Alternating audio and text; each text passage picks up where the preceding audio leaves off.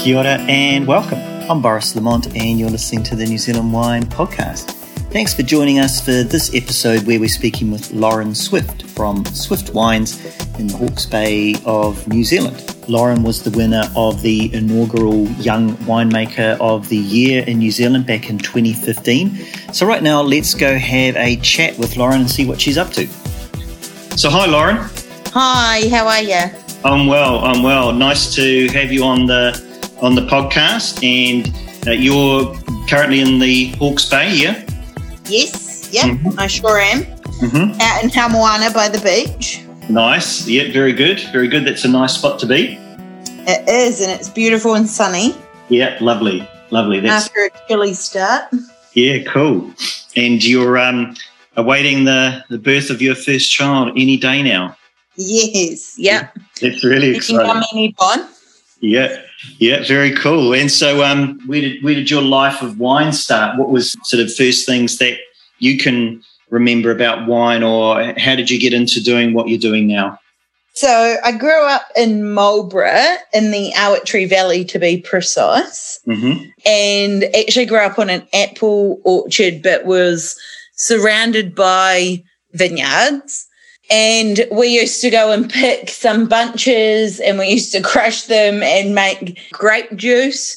And then, I remember being like, oh, it's getting some bubbles in it. And Mum would be like, oh, you can't have that anymore. And would be like, go and tip it out from us. But, yeah, that was great fun, putting it in the wine bottle and everything when we were real young. And then also probably the other one is we grew up just down the road from Vavasor Wines. And so, like, if Dad would go to buy some wine from there, I'd always like to go down there too. And health and safety didn't used to be such a big thing. So I just used to cruise around on the catwalks as he's tasting the wine and I'm running about up on top of the tanks around. It was good. Having a good look. Oh, well. So you were exposed to the world of wine very young then, and it was all happening around you, I suppose. Yeah, and I've worked in vineyards since being in high school. Like every holidays I would work in vineyards because it was a job that was close by. Yeah. And obviously could get paid, whereas just working on your parents' place, they didn't pay you. No, that's right. You normally need to go and find somewhere else to get the dollars in. And so you'd spent your whole young life and school years in that area? Yes, yep. So I did my full high school education in Marlborough, and then at 18 I actually left and did a gap year in the UK and actually did a lot of travelling around Europe. And that's when I was like, oh, this wine life's not so bad. I don't mind this. So, yeah, when I came back to Marlborough, I ended up working for Clos Henri in Marlborough in the vineyard. And then I volunteered myself to help in the winery at Vintage as well. Right. So, yeah, so that was like a real what was so different with them was because the winemaker's French, like lots of the people were French in the business, and their whole thing was about educating people about why you do this job, and things started to make so much more sense. Right, okay. So how long did you spend overseas? So I spent just over a year. Okay, yep. And then you came back. Yeah.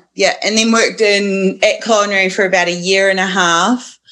And then went and did a vintage across the road at Delegates at Oyster Bay. So when you left school, you were pretty much quite sure on that you wanted to be involved in wine? No, I had no idea. No. I just knew that I didn't want to go to uni and study something that I wasn't passionate about.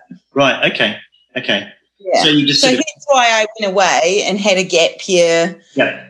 To kind of, because I knew that I loved meeting lots of different people, and I kind of already started down the journey of loving food and cooking and things as well. Oh. And yeah, so wine was like a bit of a natural step to combine the travel, the food and the wine. Yeah, okay. Yeah, nice. Yeah. Okay. Yeah, and so you spent... So, yeah, and then in 2009 was when, so I did that vintage at Oyster Bay in 2009, and then halfway through that year, I decided that I was going to move to Hawke's Bay to study winemaking. Mm-hmm. Because if I ever wanted to go anywhere further in the industry, it seemed like you had to have a degree was the prerequisite, hence why I moved up to Hawke's Bay. Right. Okay. Yep. So you thought, right, I'll stick around in this industry, but to get any further, I'm going to have to get some qualifications behind me. And so, where did you study in Hawke's Bay? So at EIT. At EIT. Yep. Okay. And how long is that course? So if you do just the winemaking degree, it's 3 years. If you do the concurrent, which is with the viticulture, it's 4 years. Right. But I kind of did. I haven't officially got my viticulture degree, but I've done for the extra year, I've done the extra half year of it. So if I wanted, I think I have 3 papers to get that degree. Okay. But for me, it was actually, I did marketing papers as well because I thought that was probably more important in wine marketing. Yeah. Okay. Yep. Nice. Do you think you'd ever go back and finish it, or sort of not, given your experience now, not super necessary?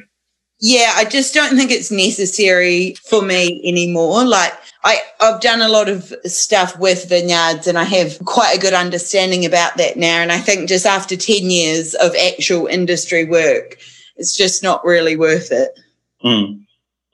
So. Good. And so while you were doing your studies, were you doing any work alongside that? Yes, I worked at the Crossroads Cellar Door, which is now Zephyr. Which is now what, sorry? Zephyr Cider. Oh, Zephyr. Okay, yes, yep. And then I also worked for KTB, which was Tony Bish's wife, Karen, who has passed away now, but she ran, it was like a wine brokerage business. So it was kind of real estate for bulk wine. Okay. I see. So, yeah. And I did some work for her, and that was awesome to get like a true understanding of all the things that go on in the background in the wine industry that no one talks about. Yeah. No, that would have been quite a different sort of side to it, wouldn't it? Yeah, definitely. Yeah, I pruned this guy's vineyard like just in winter for a bit of extra money. Now and again I'd do some pruning for him because I'd done so much in Marlborough that I knew how to prune. So yeah, right. Okay, so you've got early on in your career and in your choice of direction, you'd already had some good experience, just hands-on experience, hadn't you, around vineyards and working in wine, and then you got some nice sort of breadth of other aspects as we've talked about, and then just sort of married that in with your sort of official learning through your courses. Yeah, and I think the wine industry, you kind of need a bit of all of that, you know, especially, I mean, it depends what size business you're going to work in, but especially in a smaller business, I mean, if you've got a few extra things that you can actually do, I think it's a lot more favourable as well. Yeah, got a bit more breadth to what you're doing. Yeah. Cool. Okay, and then did you enjoy the study side to it? It's interesting, like the first 2 years are very sciencey with hardly any wine-based things. So, you know, it was luckily I did all these extra outside of study things to actually learn a lot more about wine. And then, like, I just remember sitting in my class in my third year, it was the tasting class. I think it was the only paper that I got A+ in the whole time that I was there. And I just remember going, oh, yeah, this is exactly where I want to be and need to be. Like, this is so me, this industry sort of thing. But, yeah, it was hard work, the study. But since then, I've actually been on the committee of the advisory committee for EIT around the degree, and they've actually restructured it to make it a bit more practical and a bit more real life from the get-go. So students do have to still do all of the science, but there's a lot more wine-related aspects from early on. So I think people will enjoy it a lot more. Yeah. Yeah, well, I think with most courses of study, it's always good to be evolving them, isn't it, and changing them to how things are and what people need and what the industry needs. Well, yeah, and that was it. That was their reasoning for getting, I think it was like 10 of us from the industry to give some insight as to what sort of things were actually necessary. You know, there's all like the chemical pathways and things, and you know, we did analytical chemistry with this method and that, and it's like you would never use that in real life. But I think there's a bit of that with every degree that you do. Yep, sure.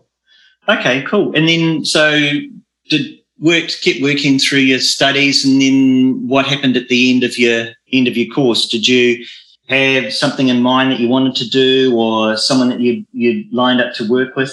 How did that go? So I didn't 100% know. My dream was to have like a permanent position in New Zealand, but that would let me go away for vintage every year. That was kind of what I was aiming for, and I wasn't sure how I was going to get there, sort of thing. And then it was our excursion down to Marlborough, and so it was like maybe 2 months before finishing our degree in 2012. And I met a man called Chris Wilcock, who owned Ashridge Winery, and he's English, and I had tried the wine before and things, and I thought the wines are really good. It's a pity he's such a dick. That's how I remembered him as a student. And he was quite arrogant, and he was like, oh, you know, like at the end, before we all wrapped up, we were in Martinborough on the way back to Hawke's Bay, and he said, oh, if you don't know me, I own this vineyard, and, you know, I'm looking for some people to help in the vineyard and the cellar door over summer. And I was like, oh, I'll take his card because I have nothing really lined up. I'm not really sure what I'm going to do next, sort of thing. And I thought it might be quite nice to do a bit of vineyard work and not have to really talk to anyone, sort of thing, get some sun while I figure out my next move. Yeah, so I ended up starting to work there just in the vineyard, and then it was like, oh, you need help in the cellar door. And, yeah, it was my first day there, and Chris opened a bottle of wine for me blind, and he was like, what is it and what do you think it is? What do you think of it, sort of thing? And, you know, fast forward 9 years, I worked for him. We built a winery. We turned the vineyard, fully converted into organic. Yeah, grew the business about 5 or 6 fold what it was when I turned up. Yeah, it was a big... Yeah, essentially, after working in the vineyard for 2 to 3 months, he came out and said to me, you know, what's your plan? Kept asking me what I was going to do. And I said, well, I think I'm just going to go back to Marlborough to work harvest because I have had no job offers, you know. And then he finally laid it out one Saturday morning when I was extremely hungover out in the vineyard.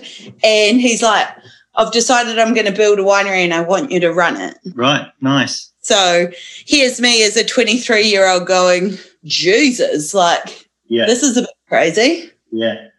That's a big challenge. Very exciting, but a big challenge. Yeah, but I always just was like, well, you know, like, well, I didn't used to say to myself what could go wrong. I just was like, well, you just have to make it work. So, yeah, I used to tell myself a lot, fake it till you make it, fake it till you make it, like you're fine. Yeah. Whereas I was doubting myself for years. It was until, you know, wines that I'd actually made myself started to come out in probably 2015 before I really started to get comfortable in my own skin and what I was doing. Yeah. So. Yeah, sure. Yeah. Okay, but you that was a nice, good long project and stretch, and you know you probably got exposed to a whole lot of things being involved in that business for 9 years, and you know helping to grow it, and I think you picked up some other sort of accolades along the way. Yeah. Yes, yep. I entered Young Winemaker of the Year. It was the inaugural competition and won the Hawke's Bay and then went on to win the national competition for that. So that was pretty cool. Won a few trophies along the way for Ashridge. Yeah, did some really cool stuff. I was really proud of what we achieved at Ashridge. It was, great. And unfortunately last year it all came to, I didn't know what was happening essentially. And then the owner, Chris, had decided to put the business on the market, which was quite hard because we had a bit of a succession plan, which was that I was going to take over the business and work on a work-to-own basis, but down the line, like after having kids and things like that. Yeah. So it was quite hard and a bit of a shock when it did sell late last year, and I was not part of the sale. No, okay. So it forced upon you to have a rethink and think about what was going to be next for you. Yeah, so I kind of based on who was interested in the business at the time, there were two interested parties, and if one bought it, it was there was no way I was going to have a job, and if the other ones bought it, I may have had a job. So I wasn't really, I was well, I'm not really sure. Maybe I need to start investing a bit more heavily in my own brand because that might have to be my future.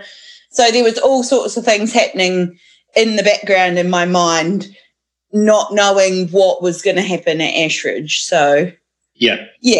And I'm really happy that I did do that. I was just making Chardonnay and Syrah for my own brand Swift at the time. And then I had made all these real cool parcels of different things for Ashridge.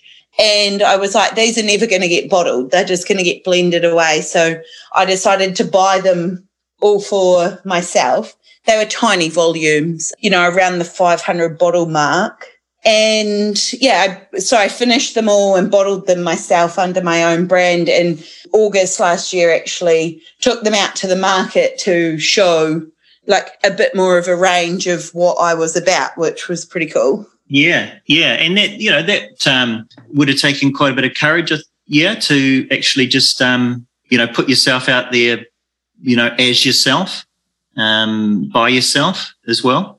Yeah, well, it's quite interesting.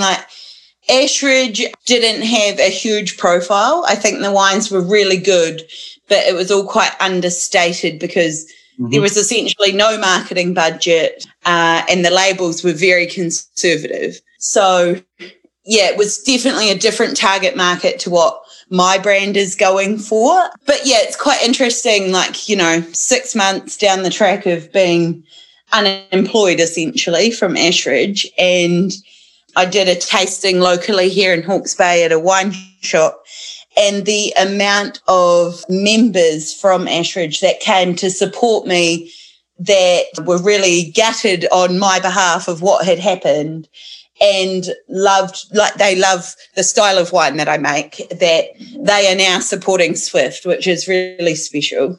And they followed you obviously because they knew that they obviously liked your wine. They knew you were the winemaker and they were on a journey with you, which I think is really cool when for me as a wine consumer, you can follow a winemaker and see what they do and, become part of that journey with them.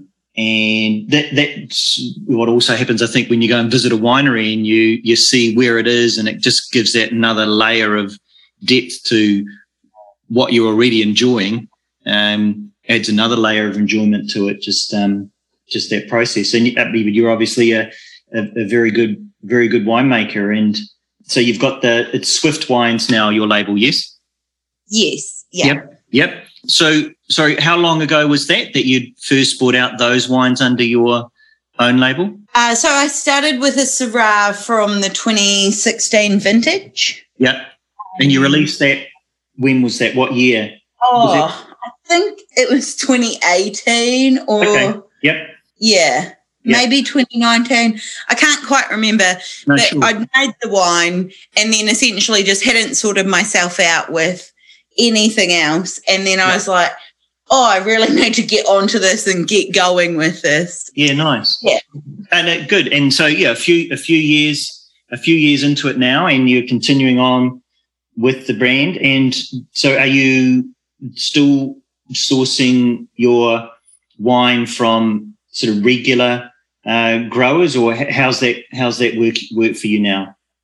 Yeah, so I've kind of gone down this path of wanting to work with people who either organically growing grapes or are responsible growers. So they're cautious about what they're putting on and things, because it is quite tough to be fully organic in Hawke's Bay because of the humidity that we have.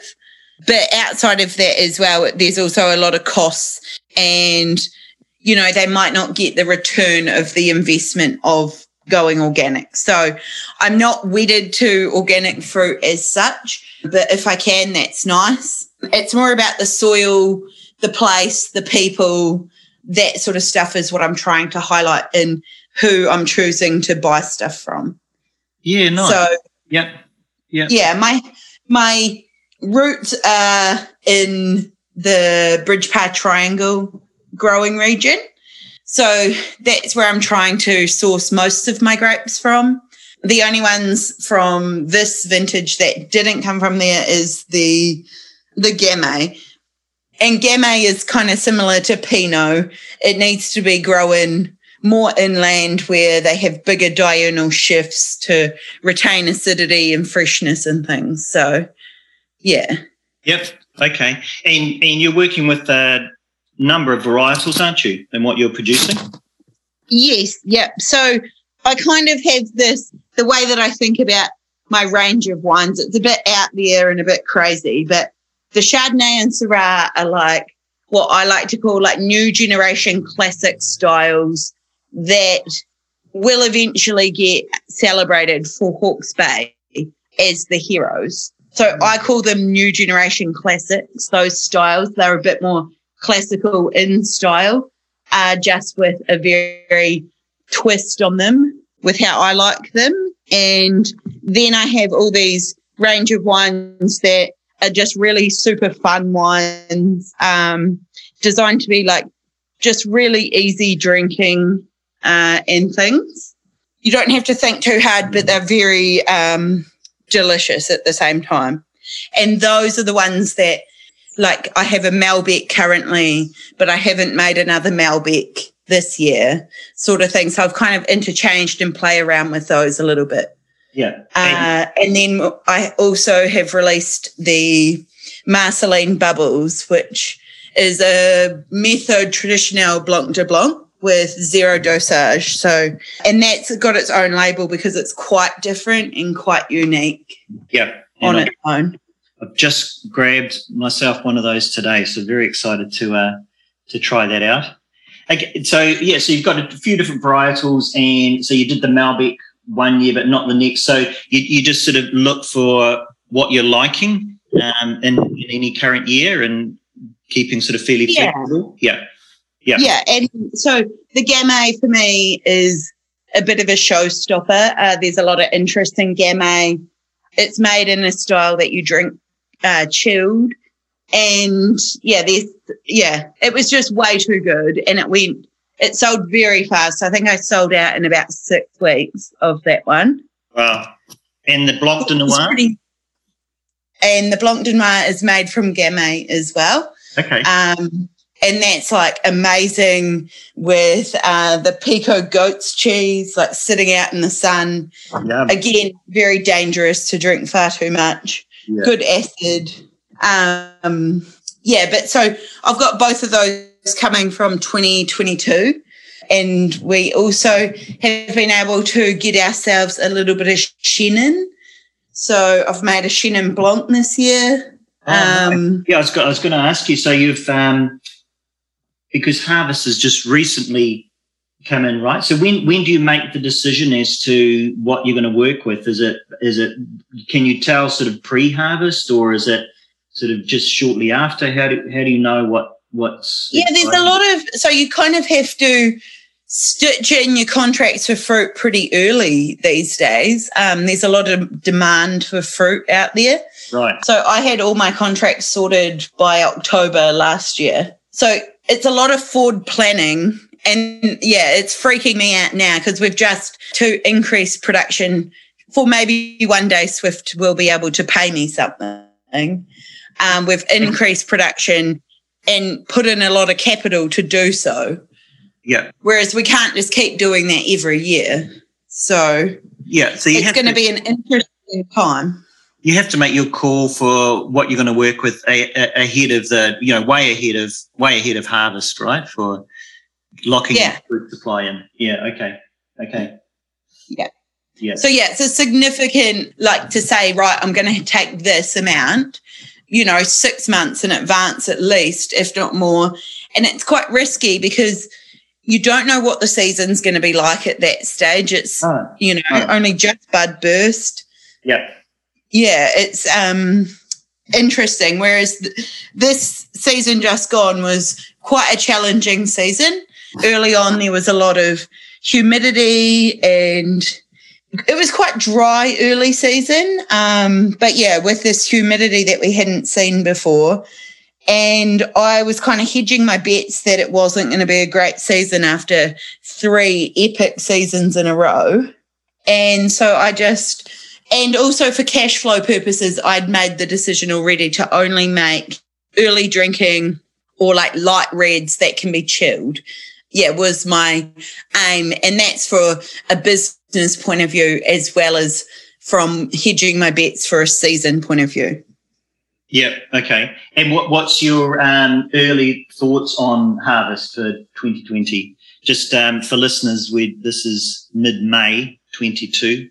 Sorry, did I say 2020? What's your early view of harvest for 22?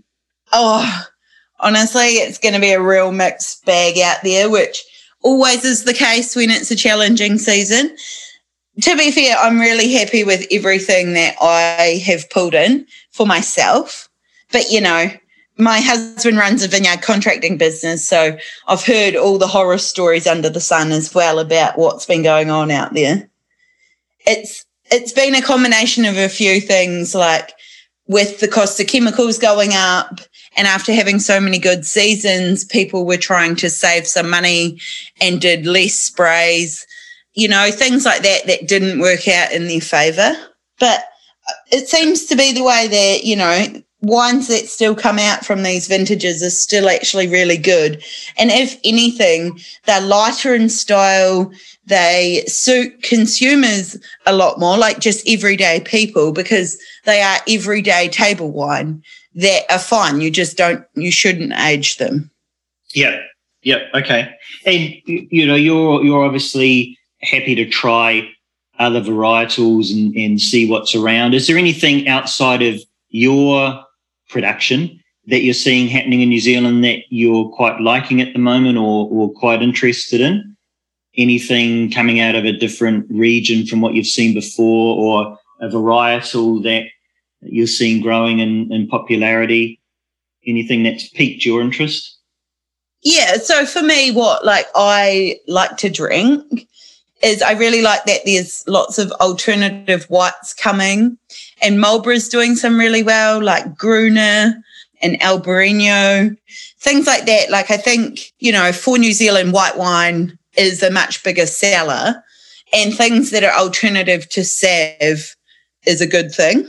Yeah. And then I think also quite a few central people are doing like some really lighter styles of things with Pinot for the drink chilled, like the chilled red market, which I think is definitely a big category that is growing because people can drink that all year round happily. Right. Yeah, okay.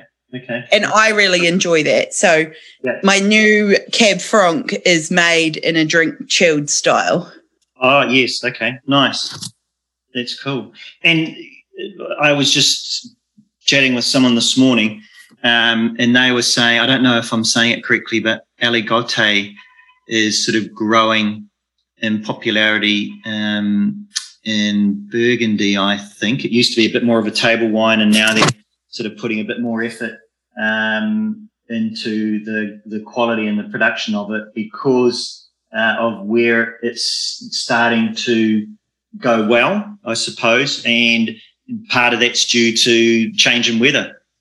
So some varietals are starting to struggle where they might have been traditionally, and that's opened the door for other varietals to maybe be, substituted in or complementary to what they're doing. Yeah, and I think, we're going to start seeing a bit more of that sort of thing happening everywhere, like I always think it's interesting when the South Island is now producing some really beautiful Cabernet Franc. Yeah. Whereas, Cabernet anywhere in the South Island generally, even in Hawke's Bay, it's hard to get ripe every year. But I think we're going to see more of that sort of thing develop as time goes on, for sure. Yeah, okay. Okay, and we finish on a question. If you could have any glass of any wine, anywhere at any time, who and where and when and what would that be? Oh, geez. This question. Well, at the moment, I just want to have a glass of anything guilt-free. That would be nice. Yes. I'm really looking forward to that. Yeah. But, yeah, maybe like we're in 2019, pre-pandemic, we were in the Loire Valley and we had the most epic time there. And I remember standing at, now I can't even remember, in Vouvray. What's the major guy who makes Vouvray? We get it here in New Zealand. Mark Bredoff? Yes. Yeah. We were in his cellar door. Right. And it was just, awesome. And they make actually epic Cab Franc that we don't get in New Zealand from there. Oh, lovely. And, it was very, very cool. Yeah. Had such a cool time there. Yeah, that sounds pretty good. Yeah, I mean it's the place and the time and who you're with, doesn't it? That makes the whole occasion memorable when you have a good wine. Mm. Yeah, totally. And I would happily go back there again tomorrow if I could get on a plane. Yeah, yeah. You probably don't want to do that tomorrow. No. But yes, I'm happy. I've been stocking up the cellar the last couple of months in anticipation for actually getting to have a few drinks again. Very good. Very good. Well, hopefully that's not too far away. Hey, thanks, Lauren. Appreciate you taking the time to have a chat with us, and all the very best for the next few days. Hopefully it's only a few days and not another week or so for you. And we really look forward to what else you tend to look to get into in the coming years as well. Awesome. Thank you. Cheers, Lauren. Cheers. We've been speaking with Lauren Swift from Swift Wines in the Hawke's Bay of New Zealand. If you'd like to find out more, you can go to swiftwines.co.nz. That's SWIFT wines.co.nz. And also be sure to have a listen to some of the other New Zealand-wide podcasts where we talk to others involved in the wine industry here in New Zealand. And have a look at podcast.nz where you'll find other podcasts about topics here in New Zealand. You can also follow NZ Wine Podcast on Instagram. This episode is brought to you by Bizibu.com. Let's get your business started. And we look forward to your company again very shortly. Hey, kono mai. Bye for now.